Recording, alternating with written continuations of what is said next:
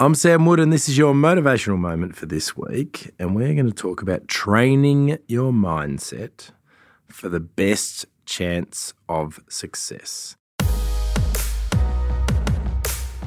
Now, one thing that is crucial for determining our success is whether or not we have a fixed mindset or a growth mindset. And that's something that many of you may not have thought about before. It's something you may not have even thought, which of those two camps do you fall into? So a fixed mindset, they tend to believe that you either have something or you don't. You're born with this athletic prowess or you're not. You're born with self-control or you're not. This is just how I am, nothing I can do about it, full stop. So if you're a fixed mindset, you avoid starting things that might be challenging. You give up quickly once you do things and they fail or you experience any kind of setback, no matter how big or small.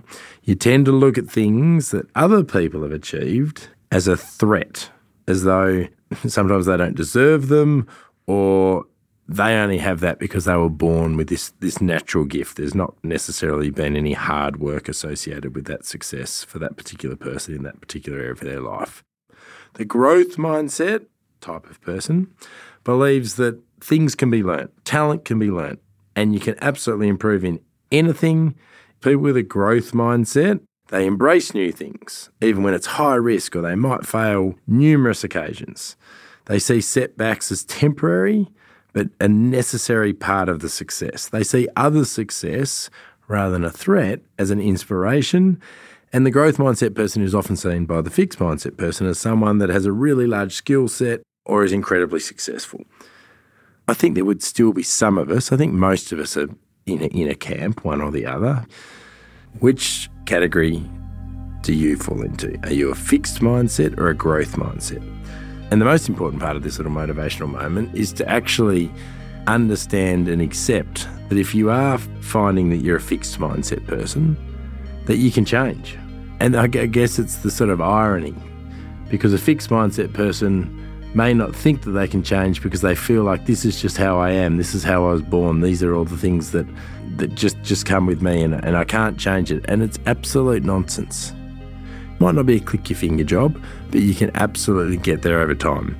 And one of the first things that you can do to help you make this shift, because it might not be an overnight shift, but one of the first things you can do to help you make this shift is change the way you look at failure.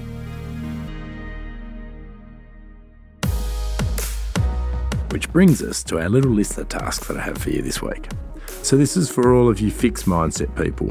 If that's you, I actually want you to consider something that you have done that you deemed a failure, something that you've tried recently and you've failed and you've given up on. And you're going to bring that task back out of the drawer, you're going to dust it off, and you're going to do two things. The first thing is you're going to look at why you failed last time, and you're going to ask yourself, what is one thing that I can learn from that failure that's going to help me succeed when I try it again? Because the second thing you need to do is you're going to have another crack at it.